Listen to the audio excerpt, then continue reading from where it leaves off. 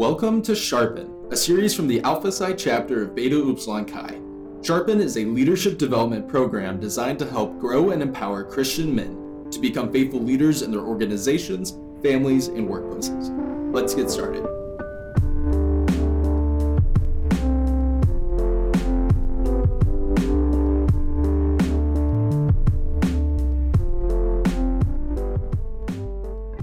Welcome for our fifth and final session of Sharpen. Today we'll be talking about grow and empower. Great leaders see and develop potential. So I'm joined again by our founding president, Logan Lovelace, and this week also again by Carrie Curry, our spiritual advisor. Welcome, man. Good to be here. Great to be with you. Yeah, good to be with you too. So I'm really excited to jump into what we'll be talking about. Like I said, grow and empower. This language actually comes from our chapter's mission statement. The line is that we grow and empower men to be faithful leaders in their organizations, families, and workplaces. So this is really the heart behind Sharpen itself. It also implies that to have someone to grow and empower, it means we were also grown and empowered ourselves. And so our job is to continue that.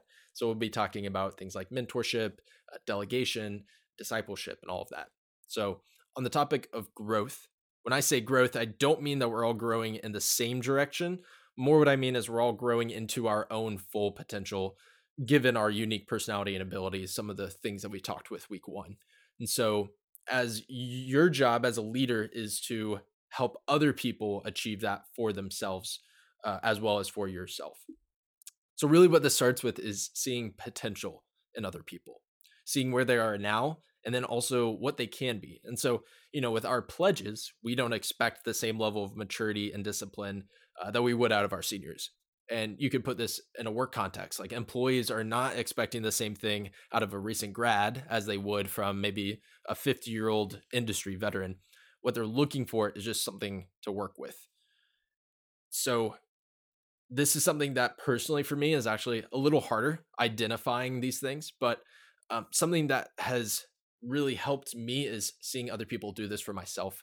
And this goes to what's called the ICNU conversation. Like you can think of it as the actual letters ICNU, but it's also the sentence like I see in you this trait. And I think of times where people have done this for me. I think of my high school Bible study leader. He told me, I see in you a man of consistency. My wrestling coach told me that I see in you a natural leader. My mock trial coach in high school said, I see in you someone with a mind for strategy. And all of these traits, these are things that meant a lot to me that I've carried with me. And all of these are traits that I've grown into, but probably wouldn't have been able to develop if it wasn't for someone to actually say it to me first and call it out and give me the confidence to believe it. So yeah, as a leader, really getting comfortable with saying that to your people, I see in you this area of potential. And so really what this means as a leader is regardless of your rank, becoming a student of those that you work with. And the best leaders know not to approach everyone the same way. They know how to identify each of their people's strengths and then how to play into those. So you might find that there's certain personality types, maybe that you clash with. But instead of getting frustrated with this, try and see if you can figure out what it is that drives that person, of why they act the way that they are, and how that could actually be a strength instead of a weakness. This is also why personality assessments are just so commonplace in businesses and other workplaces, because it gives a shared language to what everyone's strengths are and how to interact with them, how to lean into those, and how to know what is driving the other person. So you might hear of tests like the Enneagram, that's very popular in Christian circles. Also Strengths Finders, Myers-Briggs, True Colors, the Predictive Index. There's a whole lot of these, but if you're in a workplace or an organization that uses this, I would suggest that you pay attention to it. Similarly, when building a team, we want people that are well-rounded, diverse. We want a well-rounded, diverse team of people, but not necessarily people who are all individually well-rounded, if that makes sense. Because we need people who all are really able to excel in different areas, different strengths, and who can fill in our own blind spots and people that we can do that for as well. So again, this goes back to week one about know thyself and being able to identify these in other people. But yeah, ultimately, great leaders are just really dialed into their people. And, whether that's through encouragement and celebrating small wins, whether it's through calling out ways to improve in other people, we're really trying to balance that as a way to help everyone reach that place. So I'll ask you guys, like, is there a time that comes to mind of maybe when someone told you, I see in you like this area of potential, and how did that impact you? I think the first piece that comes to my mind, and possibly the most relevant to anyone listening, is I was on a backpacking trip, and on top of we joke to call Mount Sinai, I was with Matt Gerges. He was my young life leader of 6-7 years, and he was telling me about college and his experience in a fraternity called Bucks. And he said to me, "I see in you someone who could lead a chapter of Bucks, someone who could get a chapter of Bucks started." And that was so far off my radar and so far off my belief in myself, I almost laughed. But he spoke truth into that and loved me with that, and walked alongside of me in that, and connected me to Nationals, and said, "Hey, I believe in this guy." And then I got a call from Nationals that said, "Hey, this guy Matt says, he sees in you someone worth starting a Bucks chapter." And so, like, in a way, he saw potential in me that I wasn't even acting on, and spoke it into existence and spoke it into action. And so that was an incredible, life altering, trajectory altering, just that one sentence, that one intentional conversation for me. And Logan, you're living it out. I mean, we've watched that, for the past 4 years, and it's been great. I think for me, it was, having people, especially in the church, come along beside me and say, "I see how you enjoy investing in people," and they really challenged me to look at that more seriously, even in the discipleship role, which is what I've done really for the last 15 years, has come along beside men ages 18 to 26 and really walk with them. Uh, and I'm so glad that someone pointed that out in me, because that's been really the greatest blessing in my life, is to be able to do that. That's really good. I want to kind of go off of that and the idea of discipleship and mentorship. To be able to pour out and grow other people, we also need to be poured into ourselves. So this really speaks to trying to find a mentor or a discipler. That would be the more Christian spiritual context of mentorship. But finding that person at every level of your career, every stage of life, who's investing into you, that you've given permission to speak into your life, and encourage you, and also call out inconsistencies in areas of growth. So but what would you all say is the biggest things you look for, first in finding a mentor, and then second in finding someone to mentor or to disciple? I think one of the most ironic things for me was the person that mentored me initially sought me out. And I didn't even realize at the time they were mentoring me. They would come back and they would see me on a weekly, every other week basis, just check in, ask me how I was doing, uh, would bring up things like my faith walk. But I didn't realize what was happening at the time, but they kept investing in me, and the conversations grew deeper, they grew richer. And I think that was probably the one thing that has stuck with me, that I want to be a good listener and listen to the guys that I'm walking with to see where they're at and come along beside them, like the guy that came along beside me did. Yeah, that's great. I think what I hear in that, and what I've experienced myself, is we want to find someone that has shown us proof that they have loved us more than they've loved themselves. In other words, that they've sacrificed for us, that they've gone above and beyond to display the love of Christ for us. And so if someone is trying to mentor me or give me advice that I've never seen them put my interests above theirs before, I'm not going to trust that what they're saying is always for my best, that they're always looking out for me. And so that's a big piece of what I'm looking for. And it's something we've talked about repeatedly through Sharpen 2. I want to look at the fruit of that person's life. If I'm not seeing God's grace abounding, not prosperity gospel stuff, but I'm not seeing God move, if I'm not seeing God stir and build up people in their life, then I'm not going to trust that they can do that for my life. I want to see the fruit of the Spirit in their life. And then as far as thinking about, okay, how do you decide who you can mentor? God puts people in our lives for a reason. And I don't think it's very often we're going to have to go out and search high and low for someone to mentor. It's often someone he's put within our grasp, within our reach.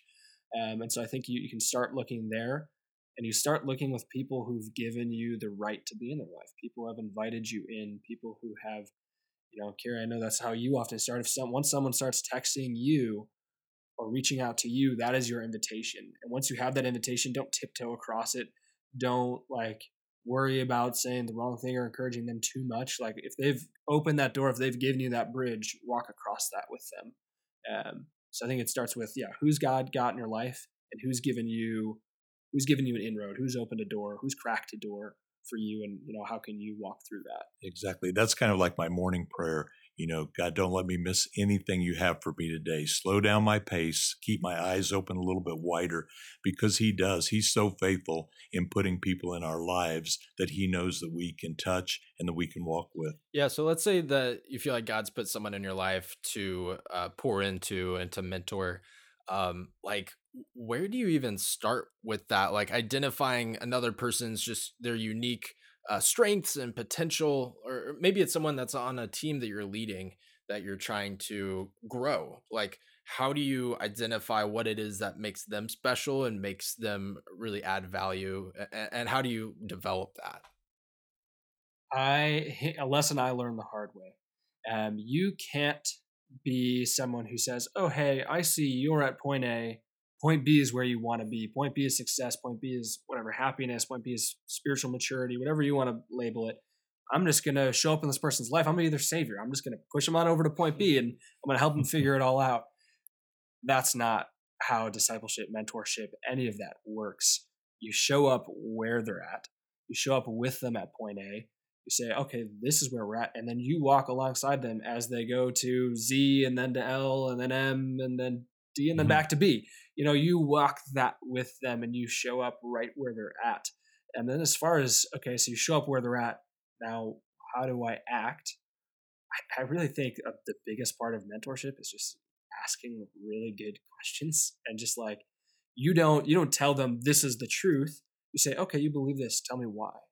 "Okay, I see a little hole there. Tell me about that little hole." And you help them, you guide them, and you ask questions, but you let their mind and their spirit walk through that. And you are just kind of there to put up some fence posts. Say, "No, that's a lie. You're believing a lie. I'm going to block that one out. That's not true.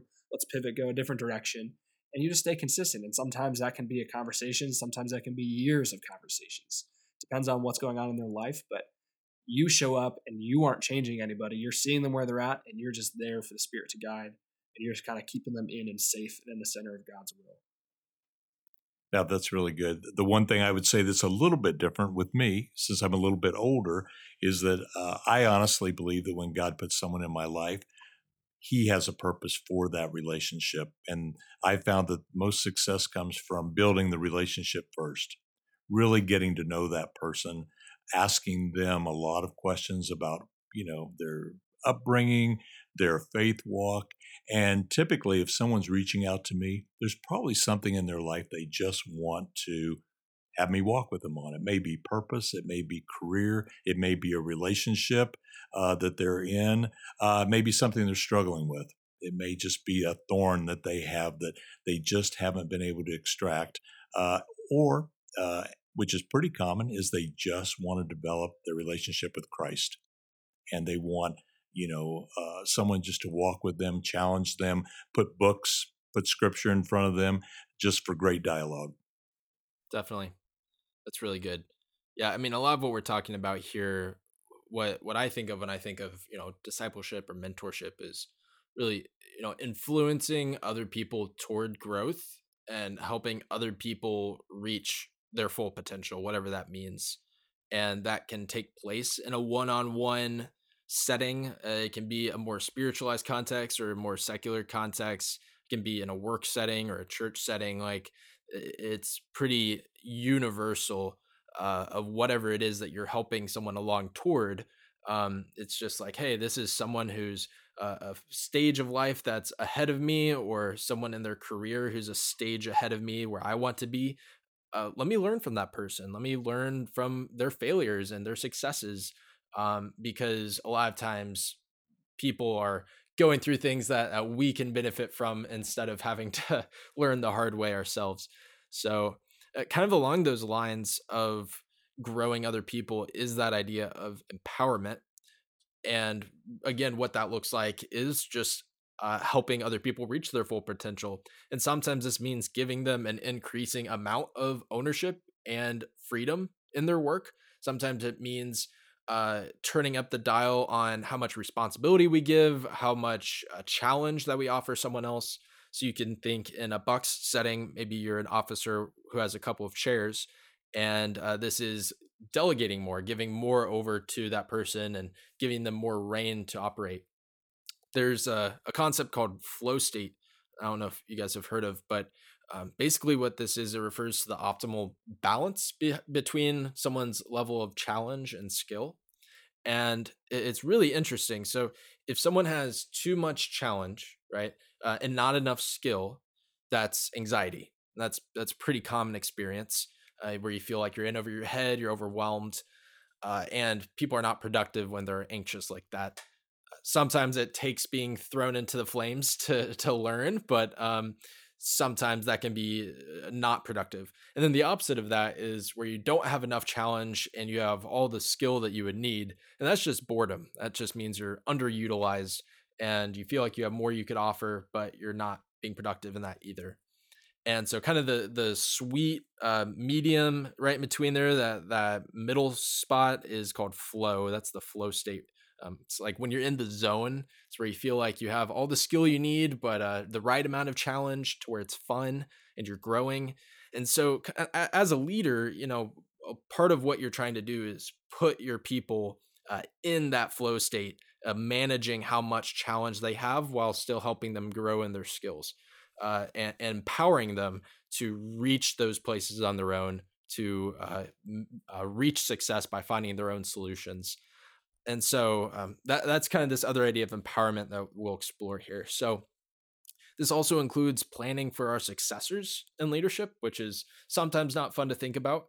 But especially in Bucks, we have such a quick turnover in leadership that even from the beginning, especially as an officer, even from the beginning of your term, you need to be thinking about, hey, what's the next guy in my role going to do about this? How can I prepare him to step into that? And so this also applies in the workplace. It applies in ministry. It applies in any organization. And this is tied to the idea of being willing to delegate away things, to delegate, not just to delegate tasks, but even the outcomes themselves, and giving over that authority. Because I think it's Gabe McKinney, actually, he says that giving tasks away develops followers, giving authority away develops leaders, which I just love that so much. So one more thing I'll throw out there is when we talk about growing someone up into leadership themselves, it's this kind of multiplicative effect. This, of course, is a common idea in discipleship, like Francis Chan has Multiply, the book on discipleship, which is a great book. But again, in the workplace, there's this, it's called the apprenticeship model, to where like you can think of a craftsman, like a blacksmith who takes on a novice. And so kind of the general pattern here is 1, I do, you watch. 2 is I do, you help. 3, you do, I help. And then 4 is you do, I watch. And so this is a very general model, but it helps you to give a framework to helping someone learn by doing. And then by the end of that, the person is then able to take on someone else to do the same thing and become a master themselves, so to speak. So these are all just different ways to get you thinking, to start on this idea of empowering and growing. But let me ask the two of you, kind of on this idea of delegation. What is maybe a lesson that you've learned about delegation in your own experience? Is this something that comes easy to you? Is it something you've had to grow in? Just tell me about your experience. I would say for me, there's been a couple of recent things that I've done and been involved in. One in our church, we've had great transition happen in the last year, where 2 major positions, our lead pastor and our executive minister, transitioned out and new transitioned in. And it was really interesting to watch that happen. But being involved in church leadership, I was really an intricate part of all that happening and watching new leaders emerge and empowering them to lead, knowing that it's not going to look like the people that led before. And that was really rewarding. And I think if that had been micromanaged, it probably wouldn't have been successful. But because the empowerment was given, the delegation was offered, and it was pretty amazing, really, to see what could happen because the gifts had already been identified, the leadership had already been identified. So then it was just the implementation of it. So, but I think that could have been micromanaged, that could have been controlled more. But I think when you actually release, you surrender to allowing someone to use their gifts and actually lead, it really blossoms. It makes the leader blossom and embrace their own way of doing things. And I think the hardest thing is pride. If you really want to know, I think it's, we believe sometimes that we know how to do things better, and pride can get in the way. So I would say the biggest challenge to transitioning, empowering, is shelving your pride, recognizing gifts in others, working beside them, and letting them go to do it, knowing that you're there in the background to come along beside them and help them. And even failing is a good thing. When we fail, we grow from that. So those would be the things I would say. Yeah. Well, and I even think of it just in Bucks too. I mean, I was the founding pledge captain, and I've watched 2 other pledge captains come after me, about to have a 4th.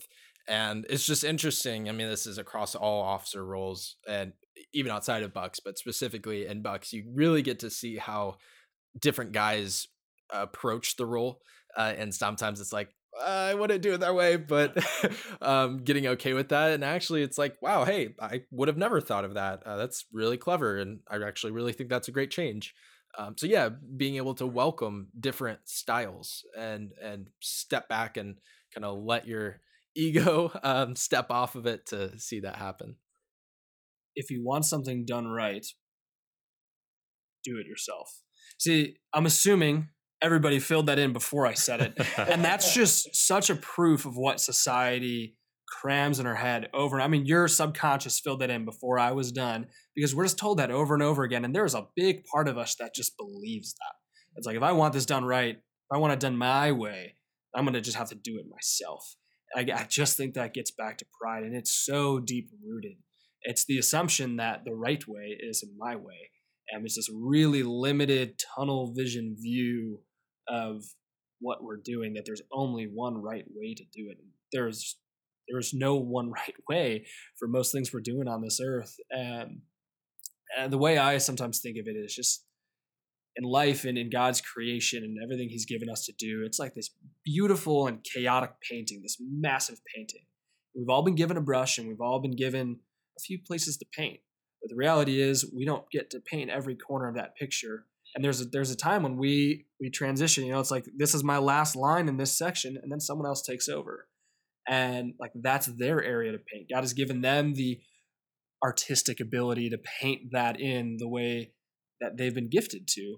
And you have to trust that, one, the God of the universe, the all-knowing, ever-powerful God, has given them the right gifts and the right abilities and artistic talent to be able to paint that well. And 2, you trust that they can see everything else that's going on around that. They see what you've painted and what the person on the other side of them painted on the other side. And you trust that they will take all that in, learn from that, and they will then continue to paint that in their own beautiful way.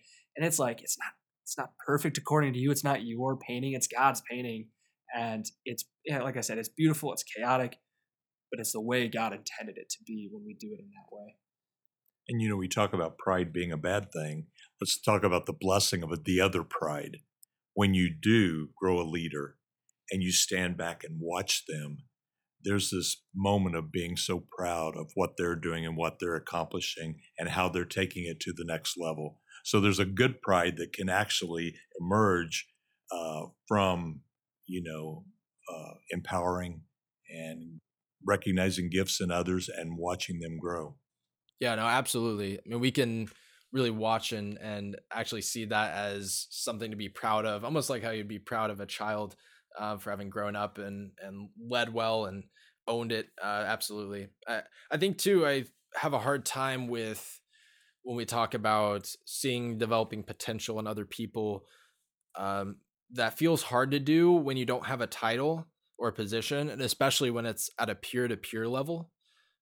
How would you add on that, or what does that look like to do that for other people when it's not from a position of rank or title?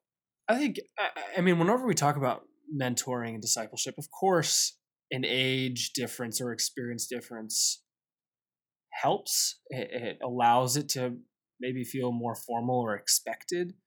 But I don't think that the true power that lies in discipleship is anything to do with age at all or anything to do with position at all. It has everything to do with who God has created you to be and what He has put into your life and what roadmap He's had you follow. And I mean, it's tough. This again gets back to pride. It's tough to like the idea of someone mentoring me or teaching me something that's younger than me. Like that's so easy and feasible. I mean, if God walked them through an experience already, like they have something to give me. And so I just think the reality is like we have to adapt this mindset of like we will just learn from anything and everywhere. We will take anything God is putting before us as an opportunity to do better. I mean, if we see someone who has like a best practice and who's doing something super well, I mean, it's on us to not learn from that person God has put into our lives. Like we need to take those things seriously.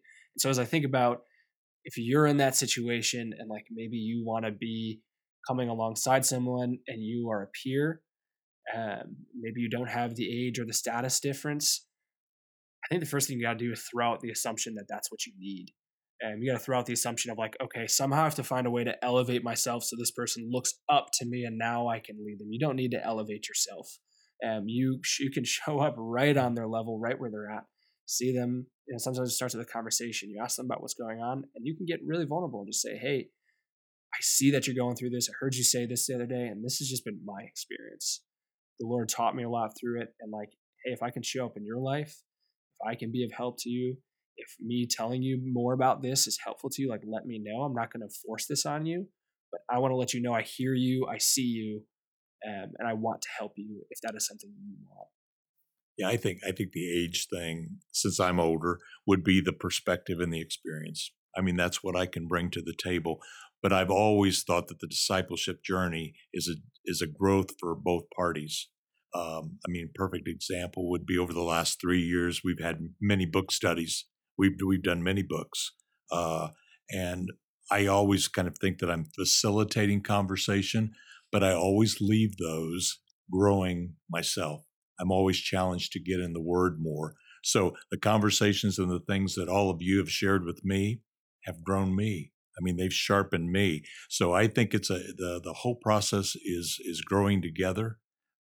For me, I just have had more probably experiences, more perspective that I can just shed some light on that, and maybe just tell you there's some roads that you don't want to go down. There's things that I've experienced that I don't want you to experience. So learn from my life experiences. Yeah, one other thought came to my mind as you were talking through that, Carrie, was again maybe just something more tangible. If I'm a guy going through something, I want to help a brother, I want to help a friend, a coworker get through something or grow. First, in a spiritual context, I might start with that person and say, "Hey, I believe God has given you an ability to reach this level. I think He's given you an ability to lead as a treasurer for Bucks." Or even in a secular context, "Hey, I believe that you are gifted and talented enough to have the best sales this semester." Whatever, like however, whatever you see in them, because obviously if you want to grow them and you want to help them reach something, you're seeing a potential. And so one, you just call that out. Two, I might even ask this like, "Hey, what do you think? How do you think you're doing at that? Like, I know you're capable of it. Do you feel like you're there? Do you feel like you want to be there? Do you believe in that?" And then as you ask those questions, like, "Hey, have you thought about this? Or have you thought about doing it this way? Or, hey, I hear you said you did this and you did this. What if you combine those things?" And so you start with this, "I believe in you." Then you start with, okay, how are you perceiving yourself in that? And then the third thing is like you walk with them and you almost start, it becomes like you sit next to each other and you start to brainstorm. "Oh my God, wait, this is a really cool like goal. This is a really cool opportunity. let's like brainstorm a workshop how I can reach there. And it becomes you two on the same side. You're still helping them grow. You're still being obedient to the Spirit. You're still leading them, but they're your peer, and you didn't need any explicit power to do that. Yeah. I mean, everything I'm hearing you say goes back to that idea of influence, which we've talked about a few times over the last several weeks, but just the idea that leadership is not tied to a position. It's all influence. And I think it was Simon Sinek, a leadership guru. He says something like leadership is not a rank, it's a choice. That choice to invest yourself in other people and in their success and development, and also to make yourself available for that, to call out and encourage other people into growth. And even just being told, like you said, Logan, like being told by someone else, I see this gift in you, or I noticed that you did this thing and I just wanted to tell you thank you for doing that. Man, that goes so far.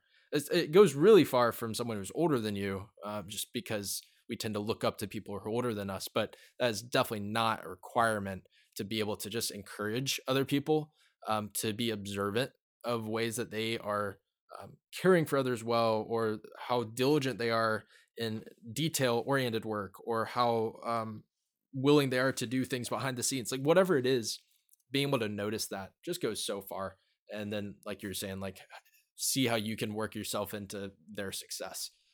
I think that's a really good point. I think some of the greatest feedback or like I see in you statements I've ever had have come from actually peers, because in some ways you start to expect, oh, people older than me are kind of trying to help me, climb this ladder. They're there to help me. People younger than me are learning from me. So there's something societally about believing like they're naturally going to have some nice things to say if they're in your life. But something about a peer who, again, societally maybe isn't expected to say these affirming things to you. Something about someone coming alongside of you and saying, hey man, I'm seeing you do this and it's awesome and I love that. Or, hey, like you did this for me and I really appreciate it. That peer-to-peer feedback is so powerful. And if I could encourage you, as a college man, to do that for your peers and just come alongside them and just recognize what they're doing, probably they're not expecting it, and probably that's what they need to hear from you, as you seeing that and calling that out and loving them for what they're doing in your life. Yeah, there's no greater thing than godly men encouraging other godly men to grow and to pick them up when they're down and celebrate them when they're up, and to recognize those gifts. And I know at many chapter meetings, I've left and I've texted somebody just to say, I saw something tonight that really made me, smile. And I think that means probably more than I realize when somebody reads that. I know what that means to me. If I get, a message or a handwritten note or something of encouragement, it goes a long way. It really does. It's great. Yeah, well, thank you, men, for joining me for this conversation. It's been really good. This has been Carey Curry and Logan Lovelace talking about growing and empowering men. Thank you so much for following along with these last 5 weeks. Hopefully it's been a helpful resource for you as you explore what it means to grow as a godly Christian man and leader. Take care and God bless.